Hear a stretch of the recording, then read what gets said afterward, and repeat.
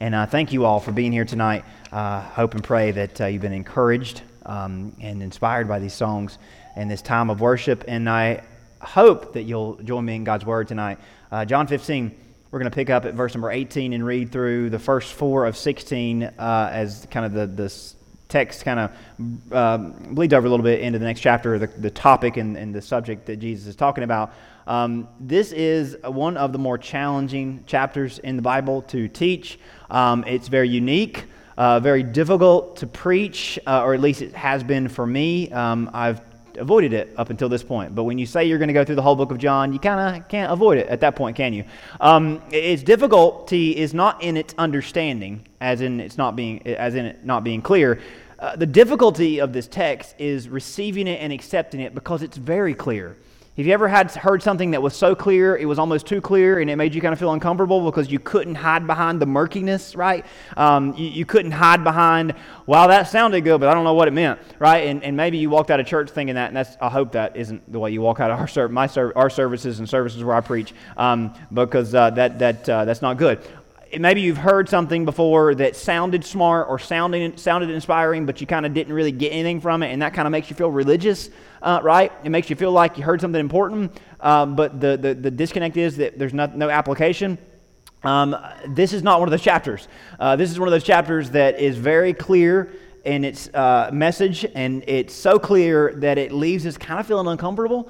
But I feel like it's important to understand where this text falls in the Gospel of John, and that makes it more understandable. It doesn't make it any more easy to accept, but it kind of puts it in proper context. So at first, this text feels out of place because it breaks the momentum of these previous passages, this conversation that Jesus has been having with his disciples. But I think what we'll learn is that all of this is intentional. Of course, Jesus said it, right? He intended on everything that he said, and he doesn't just bring this up without having prepared and planned to bring it up. And all that came before it was intentionally in this sequence. And I want to read this text, but I first want to remind you and recap quickly what we've learned as Jesus has been pouring his heart out to his closest followers. Beginning in John 13, Jesus began to really reveal his fullness and give the disciples, his closest followers, the 11, everything they needed to know for what was about to happen. Now, they didn't know he was about to leave. He tells them he's about to leave. But from the upper room to the Garden of Gethsemane, this is what we've learned. We've heard Jesus talk about the greater things that we're going to do, greater than even he did. He told us about the spirit of comfort he's going to give us. He told us about the joy that comes from abiding in him. And he talked a lot from chapter 13 all the way to 15 about the fruit of love, how the quintessential Christian fruit is loving one another. So we've learned all that since chapter 13, how there are greater things to be done, which that sounds exciting, right? I mean, hey, God's going to let us do greater and deeper and wider things than he even did. I mean, that sounds, really enticing. That God has a spirit of comfort for us. I mean, hey, if God's going to give me something and it's about comfort and about strength, then hey, I want all of it. That there's joy from abiding in him, that by abiding in him and being on the vine that is Christ, that we grow and become more fulfilled. I mean, again, what's better than that? And that the Christian fruit that we should all bear is love. And again, what bad thing comes from loving people, right? And what bad thing comes from being loved? I mean, you hear these things that Jesus has taught us through the last few chapters, and that's just scratching the surface. I mean, chapter 14 is one of those just most memorable texts in the entire Bible. He promises us heaven. He talks about how he's the way, the truth, and the life, how he brings us to God, right? He's given us so much and promises so much. All these things are some of the best parts about being a Christian, if not encapsulating all of the greatest things about following Jesus. So he's been teaching this as he led the disciples through a few different locations. Now, right, he began this in the upper room, and then he leads them to the Garden of Gethsemane. Jesus led the disciples from the upper room down the stairs, through the streets, that hours later, and I can't state that more clearly, just hours later, the very streets that he and his disciples discreetly passed through to exit the city, those streets will be filled with rioters shouting, "Crucify him! Crucify him!" The disciples didn't know this, but Jesus knew this. As he stepped on those paths, as he walked out of the city, he knew that he would be crawling out of the city in a few hours with a cross on his back. to die. As he led them across the valley of Kidron, as he went up the winding path that would soon be filled with bands of guards and hired men with pitchforks and torches, a mob that had their sights set on one man with one mission: crucify the carpenter. Jesus knows this is about to go down, but his followers don't. He knows that Judas is already taking every word and teaching of his out of context, twisting it to try to present Jesus as a threat to Jerusalem, saying he had a plot to destroy the temple and take on Rome. He knows the priests in the Sanhedrin had been meeting around the clock, plotting to find some way to put an end to Jesus of Nazarene. He knows that they are afraid of what the movement might mean to their establishment and their authority. He knows they are backed against the wall, willing to do anything to protect and empower themselves. He knows as he walks through this Mount of Olives to the Garden of Gethsemane, a kangaroo court is being assembled that has one mission: sentence Jesus to death. He knows that when all of this goes down in just a few hours, that while he is ready for it, his disciples were not at all ready for it. While he's giving all this information about the good things they're going to do, the comfort he's going to give, the joy they're going to find, the love they're going to share, while he's pumping them full of all these good teachings, he knows they are not going to know what hits them in a few hours. While he is ready to die, the disciples are not prepared for what's about to happen. It would be like a flock of sheep having their shepherd taken from them in the middle of the most vulnerable situation. It would be like a flock of sheep watching their shepherd be ripped away and torn to pieces by ravenous wolves, knowing they're next. Finding themselves helpless and defenseless, surrounded by those same wolves. They could never be properly prepared for what was about to happen. But before he tells them about this approaching challenge, he tells them about their future.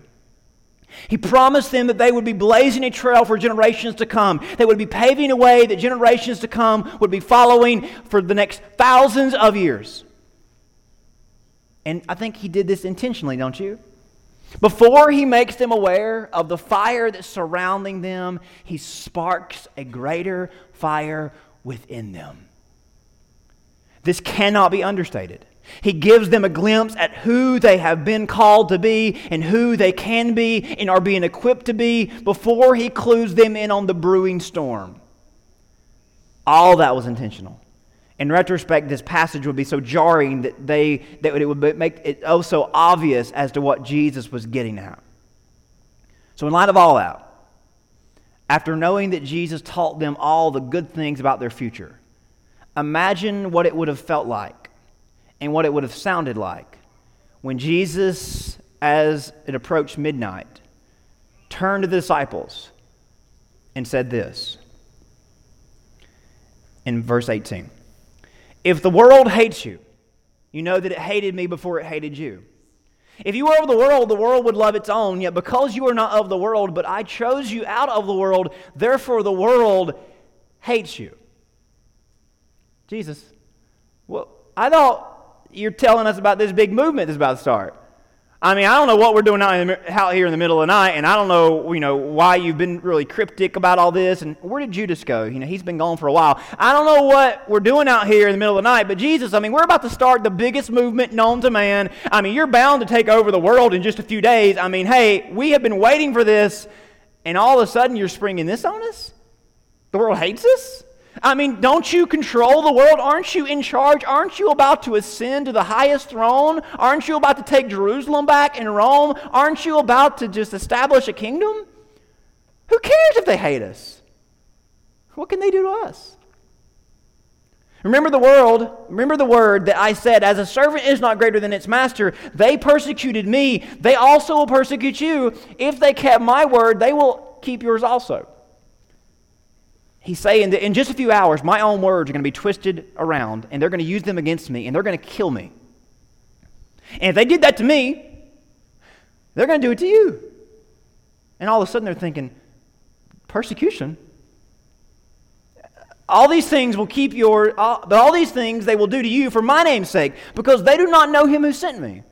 If I had not come and spoken to them, they wouldn't have no sin, but now they have no excuse for their sin. He who hates me hates my Father also. If I had not done among them the works which no one else did, they would have no sin. But now they have seen and also hated both me and my Father. But this happened that the word might be fulfilled, which is written in the law, they hated me without a cause. But when the Helper comes, whom I shall send to you from the Father, the Spirit of truth who proceeds from the Father, he will testify of me. And you also will bear witness because you have been with me from the beginning. These things I have spoken to you, that you should not be made to stumble. They will put you out of the synagogues. Yes, the time is coming that whoever kills you will think that he offers God service. And these things they will do to you because they have not known the Father nor me. But these things I have told you that when... And that's when they all really stood up and thought, what'd you say? When the time comes, you may remember that I told you of them. These things I did not say to you at the beginning because I was with you. But I'm about to not be with you. I'm about to be taken from you. And you're going to watch. And it's going to be the most horrific thing you've ever seen. And after they get me, they're coming for you. Matthew, they're going to club you to death. Peter, they're going to turn you upside down and nail you to a cross, much like mine. James, they're going to kill you with a sword. Nathaniel, Andrew, they'll kill you too. John, they're going to try to kill you several times. They're going to put you in a pot of oil and heat it to its hottest possible state. Your skin won't survive, but you will. And after that, they're going to exile you to an island and you're going to die there, all alone. Can you imagine what it must have felt like when all this began piling on them and all of it became so real to them, especially after just a few more hours would pass and Jesus was taken from them, and just a few days later, Jesus was gone. After building up their faith and encouraging them in the mission, he drops the hammer about the opposition that's coming against them. Not just against them, but against the next few generations of Christians. For the next 100 or so years, Christians would be persecuted unmercifully by Rome. I mean, talk about the air being let out of the room. I mean, that's just what happened right here, right? I mean, it's like checking your credit card statement on Christmas morning. I mean, you want to shut the party down, there's ways, right? Jesus builds them up and he informs them of this looming opposition and persecution that's going to come. And the only consolation is, what they're going to do to y'all is wrong. And yes, they'll be held accountable for it one day. But you may not get to live to see that day. And notice in verse 4, he says, when the time comes, as if it's some sort of era, as if it's some sort of monumental occurrence, when they get the power and they have control. He says, I hope you remember my words when their hour comes. Do you have any idea? Do you have any idea what Jesus was up to in this passage? Because it took me a long time to figure out what he was up to in this passage. I stared at my Bible for weeks and weeks and thought, what in the world were you thinking, Jesus? I mean, yeah, all this stuff happened. Yes, they lived through all this. Yes, many of them died. Yes, they suffered persecution. Yes, the world hated them. The world still hates Christians in many ways. I mean, but what good did it do to throw water on them like this? I mean, they were already going to lose you. And of course, that leads us to asking even more questions that we addressed this morning, right? Do you have any idea why he would bring this up? Why not mention the hate stuff before he told them about their mission? Well, of course, if he would have done that, they would have left, right? They wouldn't have not stuck around for the good stuff. I mean, but as soon as he told them this, I'm sure they forgot all the other stuff they said, right? He said, the world, when they heard the world is going to hate you, I'm sure they thought, well, come again? And if that didn't get them, when he said they're going to kill you, I'm sure that pretty much settled the deal for them, right? I'm sure that's when they thought, well, what in the world are we doing here? I mean, just a few days before, they were arguing on who was going to be the greatest in the kingdom. They were arguing over who was going to sit at the right hand and the left hand of Jesus, right? John and James asked their mom to go ask Jesus if they could sit at the right and the left hand, right? The greatest seats in the kingdom. I mean, just a few days before, they were fighting over who was the most important. And now this? And come on, doesn't it just sound so much in contrast to the previous text about all the good things, all the comfortable, lovely, joyful things about being a Christian? That's the point. Jesus galvanizes, as in lights up, sparks. He galvanizes his following against the assumption that they will be hated without reason or cause. He tells his followers that they are going to be hated, and that was going to be their lot in life. Which, that makes his commandment that much more incredible, doesn't it? Stay with me here. Verse 8, he says, the world's going to hate you. But what does verse 17 say? These things I command you, that you love one another. Oh, by the way, nobody's going to love you. But that should not change your mission. Do you see how those two verses just seem so in contrast with each other? But doesn't it seem like they come back to back, and these passages come back to back for a very specific reason? His commandment to them was, go and love the world. Go and make a difference by loving one another, by being greater rather than by getting even. And when he tells them they're going to hate you, what do you think their instinct was? Well, we're going to hate them. I mean, they're not going to get anything on us, Jesus. I mean, hey, if they take a swing, we're going to take a swing, right? I mean, what happens after this? Peter takes a swing, aiming for the guy's neck, but he gets the guy's ear, right? Nobody tries to cut an ear off, right? He was trying to cut the guy's head off. But he was a fisherman, not a swordsman. And Jesus says those that live by the sword will die by the sword. Listen, we're not about getting even. We're going to do greater than that. Jesus told Pilate, if my team was here to fight a war, they would already be fighting. He tells them they're going to go make a difference by loving, by being greater, that by this they would glorify God the most, and that what was in between them and their fulfillment was love. That the most fulfillment individually and most success collectively would come and be found through their commitment to love. Think about this. Why do you think he sets it up this way? He is telling them just before he's about to go and surrender and die for the sins of the world, here's how I do things. Here's how you're going to do things. Here's how the world's going to play. And they're not going to respond the way we wish they would, but we are not going to change our mission. And listen, Christian, listen so clearly. If we don't make our mind up about what our mission is and what our agenda is, we will give in and we will give up and we will trade love for hate in a minute. We've got to be on guard. That's why Jesus says, we're not going to fight back on their level. We're going to love when it'd be easier and understood to hate. That's why he begins this whole thing by saying, by this they'll know that you're mine, by loving one another. He says, guys, I know what you're thinking. They hate us, so we'll hate them. They come against us, we'll come against them. That's not how it works. We're not going to fight back on their level. We're going to love when it'd be easier to hate. We're going to continue to see the value of everyone even when they don't reciprocate. When they don't value us, we're not going to budge. We're not going to change our motive because God's value of everyone does not change. And even when we hurl insults at Him, He just gives love to us. And we can't comprehend that, and it's too good for us, and it's too sacred for us, but God doesn't change His tone, and we aren't going to either. We're going to continue to value everyone, even when they don't reciprocate. We're going to continue to show everyone God's love, even when they don't show it back or respond. And this is when it gets hard, isn't it?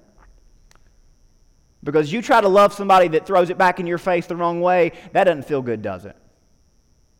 And there's something in you, maybe it's not in you, but it's in me, There's something in me that gets nasty and rolls my sleeves up and says, hey, I can play this game too. I can use those words too. I can do worse than you did. But Jesus is not so. We're going to continue to show love to everybody even when they don't show it or respond to it. We're going to continue to choose righteousness even when everyone else chooses sin. And this one's hard, isn't it? Because when the world lines up and says, we don't care about what it means to you or what it means to me, we're going to do what we want to do. Christians, we say, nuh-uh, I'm not going to sin with you or against you because I love you too much. And yes, I might feel like doing otherwise. And yes, you might feel like doing otherwise and do otherwise, but I'm not. We're going to continue to share the good news, even when their response is not good at all. Even when they hate us, we're not changing the message when it be so tempting to change it. In a world full of and fueled by hate, we're going to be full of and fueled by love. In a world that's chasing after personal gain, selfish desire, motivated by every wrong reason, we're going to be motivated by what glorifies God. And what glorifies God, you ask? When we love one another. But doesn't it burn Him up when they hate us? Yes. But you know what equally burns Him up? When we hate them. You're not looking for approval or acceptance from this world. You're not looking to gauge the value or success by the metrics of this world. You're going to do all that you do based on what God has said and what Jesus would do. What motivates us? Not being accepted, not being applauded, not being praised, but by being accepted by God, not this world. Think about this in reference to what Jesus said earlier on in Matthew. And just hear what He said. And think about, if you're doing this for the world's approval, good luck. Matthew 5, look at what He said. You've heard it said, you shall love your enemy and you shall love your neighbor and hate your enemy. But I say to you, love your enemies and pray for those who persecute you. Now listen, if you've got experience doing this, what good does that do? Usually. None at all. I've loved tons of my enemies, and they don't even pay attention. Right? I've prayed for those that persecute you, and they just persecute me more, right?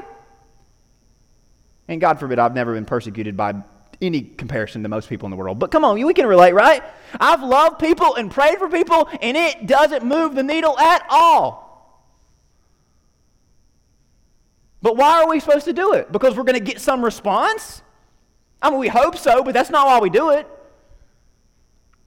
So that you may be sons or daughters of your Father who is in heaven. For He makes the sun rise on the evil and the good and sends rain on the just and the unjust. Here's what Jesus is saying. You're doing this because God in heaven makes the sun rise for everybody and sends rain for everybody. He doesn't hold it back from the bad. He doesn't give it more to the good. He's equal in His love and provision for all people because He loves all people because they're all His.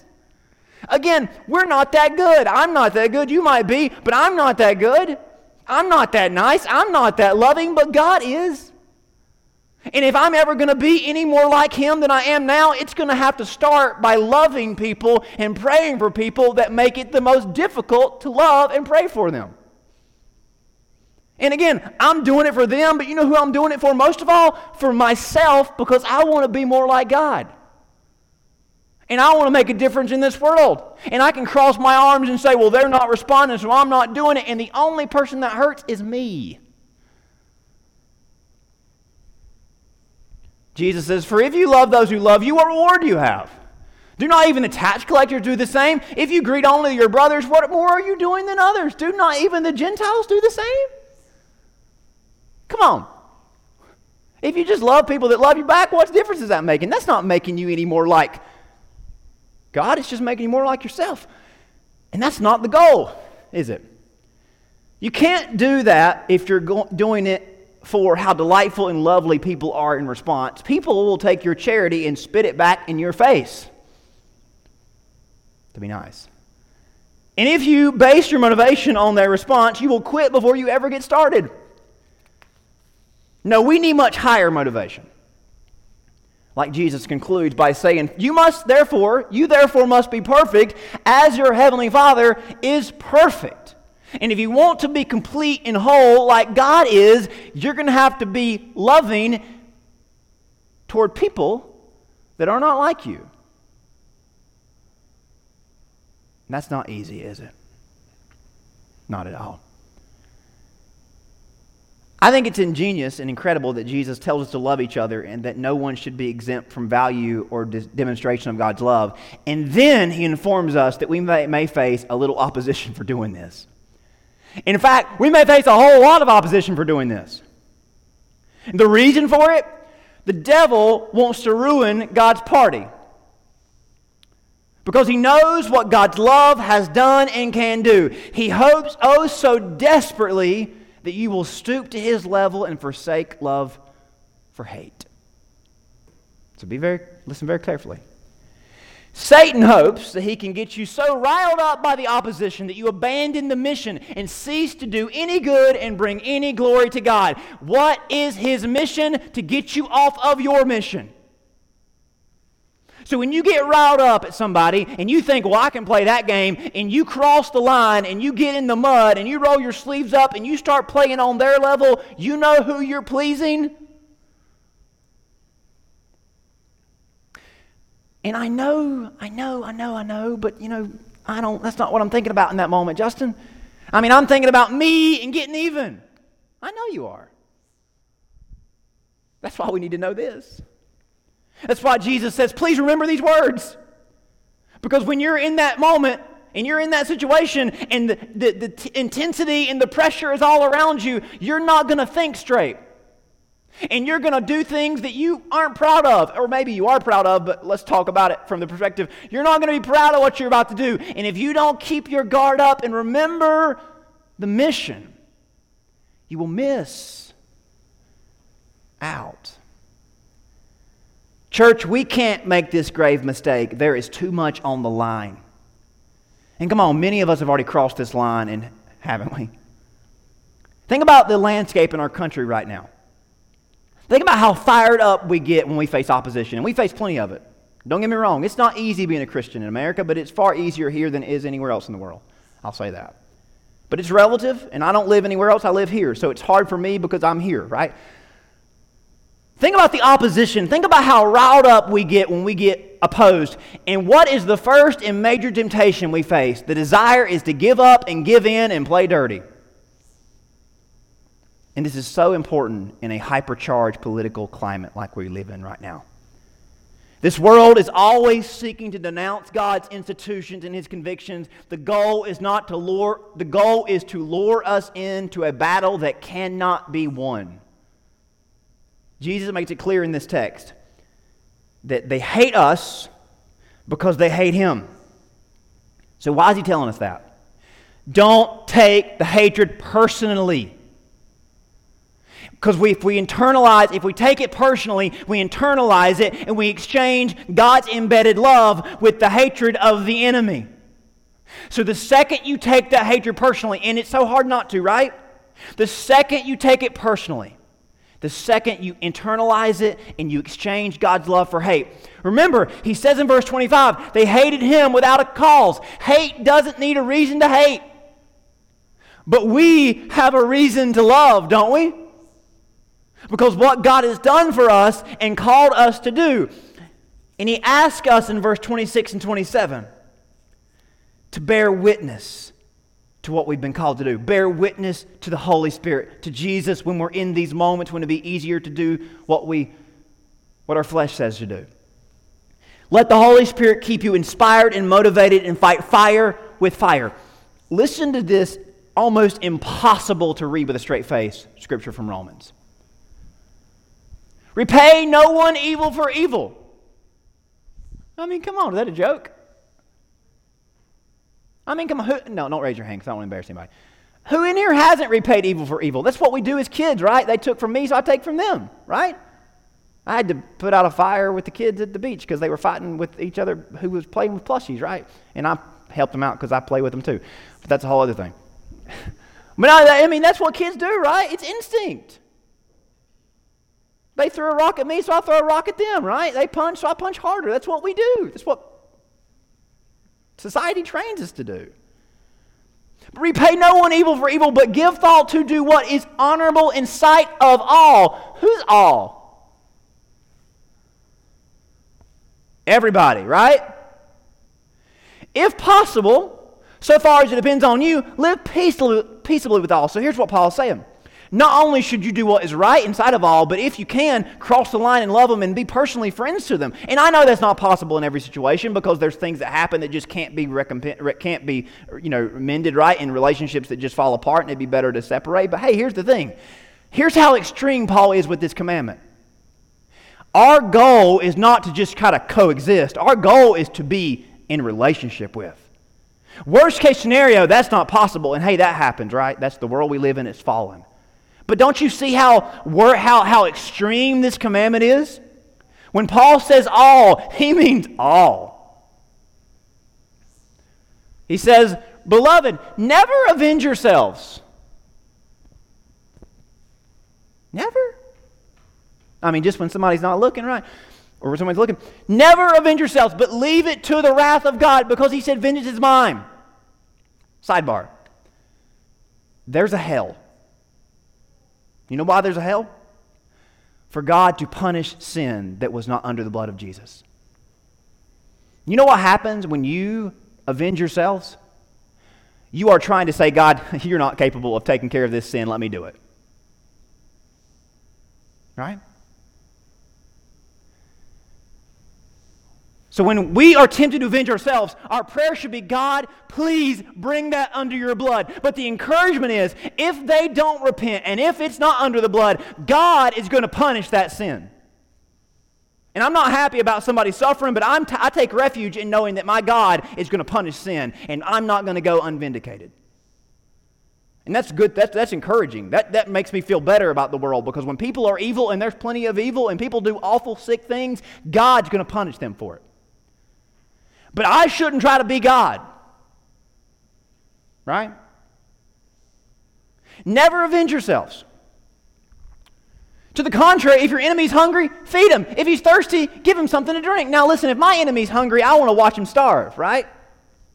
If my enemy's thirsty, I want to watch him be parched. He wouldn't help me, would he? But by doing those kind things, I'm heaping coals on his head, as in making his conscience heavy. Because the goal is to win somebody to Jesus, right? And if I treat them like not Jesus would, it's not ever going to win them to anybody, right? So the goal is to love always. Do not be overcome by evil, but overcome evil with good. I got to think when Paul wrote all those verses together, he looked at it and thought, maybe I should space these apart. That's a lot to tell somebody in 3 lines. I mean, they're not going to do one of these and all back to back to back. I mean, come on, God. Maybe we should write a whole other letter about this. No. I mean, bam, bam, bam. I mean, it just makes you feel bad, right? Because we're not that good, and nobody is. But this is what we strive for. Here's what this comes down to. Don't allow the world's rejection or objection become greater than God's acceptance. You know why you're tempted to give up on love and choose hate? Because the world rejects you and objects to you, and that offends you, and you take it personally.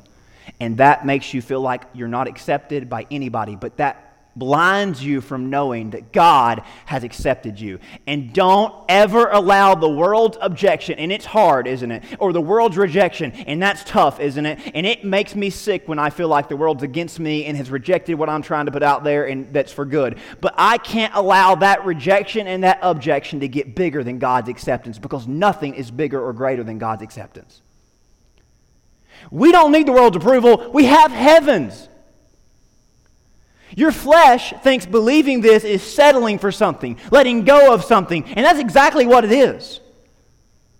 But what you're letting go of pales in comparison to that which you're obtaining and to who is embracing you. Yes, you're letting go. Yes, you're settling. Yes, you're letting somebody off the hook. But you know what you're getting in exchange? Far greater rewards than the petty, pitiful things we get from getting even and hating people. The devil dangles bait in front of every Christian every day. He offers candy of approval and power to every believer every day. Political influence, personal prosperity, popularity. He will even borrow things from Christianity if he can get you to succumb to aligning with him. And here's what I mean. He will pretend like he's for some of the things you're for if he gets you on his side that involves hating somebody, or being against somebody, or getting even against somebody, or demonizing somebody, or vilifying somebody. You see what I mean? He will say what you want him to say if he gets you on his team. And if it gets you acting nasty and hateful like him. Don't take the bait. This happens far more than we realize. Satan will jettison or throw away his standards if it means getting you to join him. He will pretend like he's a Christian all day long if it gets you to join him. The question is, will you throw away your standards if it means getting even or rising above somebody else? But we got to do that to get ahead. We got to do that to get even. We got to do that to make it somewhere, to beat them and stop them. And I hear all that. But you know what matters most to me? My standards as a Christian. And I can't trade those in. He knows his evil leaven will get rid of whatever good he adopted. Likewise, the evil we accept will eventually drive out whatever good is left. So be careful. When it comes to the allure of the world's approval, don't take the bait if it involves hate. You don't need it. You have Jesus. But if I do that, they'll accept me, or they'll approve me, or that'll help me get ahead of them, and that'll help me get even against them. No. You don't need that. You have Jesus. Protect the mission, love without limits. Don't align yourself with hate of any kind. May we remember these words when the pressure gets heavy, when the world's fire gets hot. May we never settle for hate because Jesus didn't. Though Judas and Pilate stoked the fire and tried to get Jesus too, Jesus did not settle for hate. You know what both Judas and Pilate knew because they were being controlled by the devil? They knew he was God. The council didn't know he was God. The religious leaders didn't know he was God. Judas and Pilate knew he was God in a body. Satan knew he was God. They wanted to draw out vengeance and retribution. They wanted to draw out an outpouring of judgment on the world because they wanted to prevent salvation from coming. Jesus could have been celebrated by angels. Perhaps he could have spared a few sinners that would sing his praises. But remember, at the beginning of this whole section, he looked out amongst the crowd of disciples. He knew he was going to heaven. He knew he was from God. He knew Judas was going to betray him. He knew he was large and in charge. So he took off his outer garment and got on his knees and washed their feet to show them the full measure of his love. He didn't fall for the bait because love was too essential and too important. He showed the full measure of his love because that's what it would take to save the most, to save the lost. Let me just say this. Sometimes when we talk about this stuff, it feels like we have an identity crisis in the world.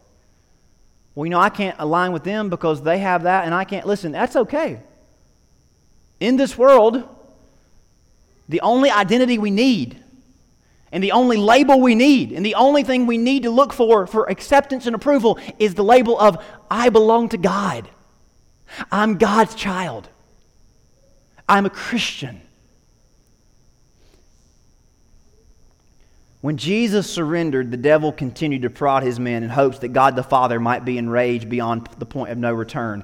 But Jesus made sure that this moment would be remembered for nothing but his love. And when Satan had his men hurl insults at Jesus and try to stoke the wrath of God on Calvary, remember what Jesus said? Father, forgive them, for they know not what they do.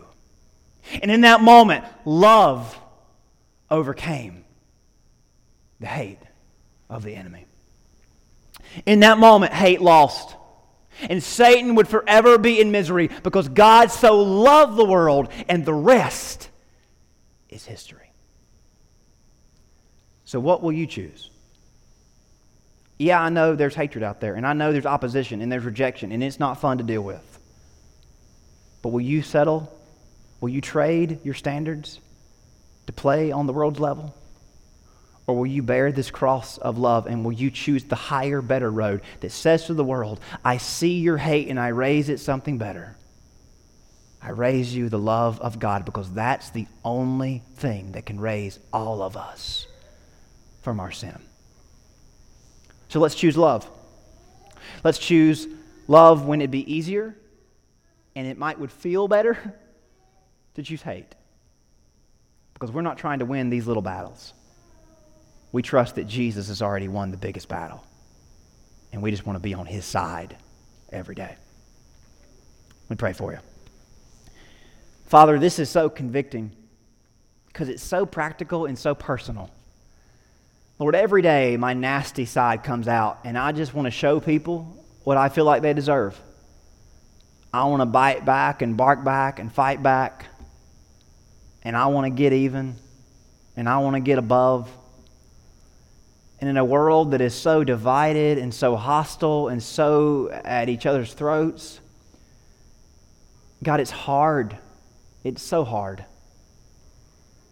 Yet, I think of what Jesus did whenever He was surrounded by the enemy. Judas betrayed Him. Peter denied Him. Satan was using men left and right to put Him on a cross. Satan was stoking the fire, trying to get vengeance to be poured out on Calvary. And yet Jesus stood in the place of our sin. And Jesus took that vengeance for us to give us nothing but the love of God. And likewise, God, as we face hatred and opposition, help us not to settle for anything less. Help us not to trade love for hate. Help us not to take the bait of looking for approval of this world, because we have Your approval and that's all we need.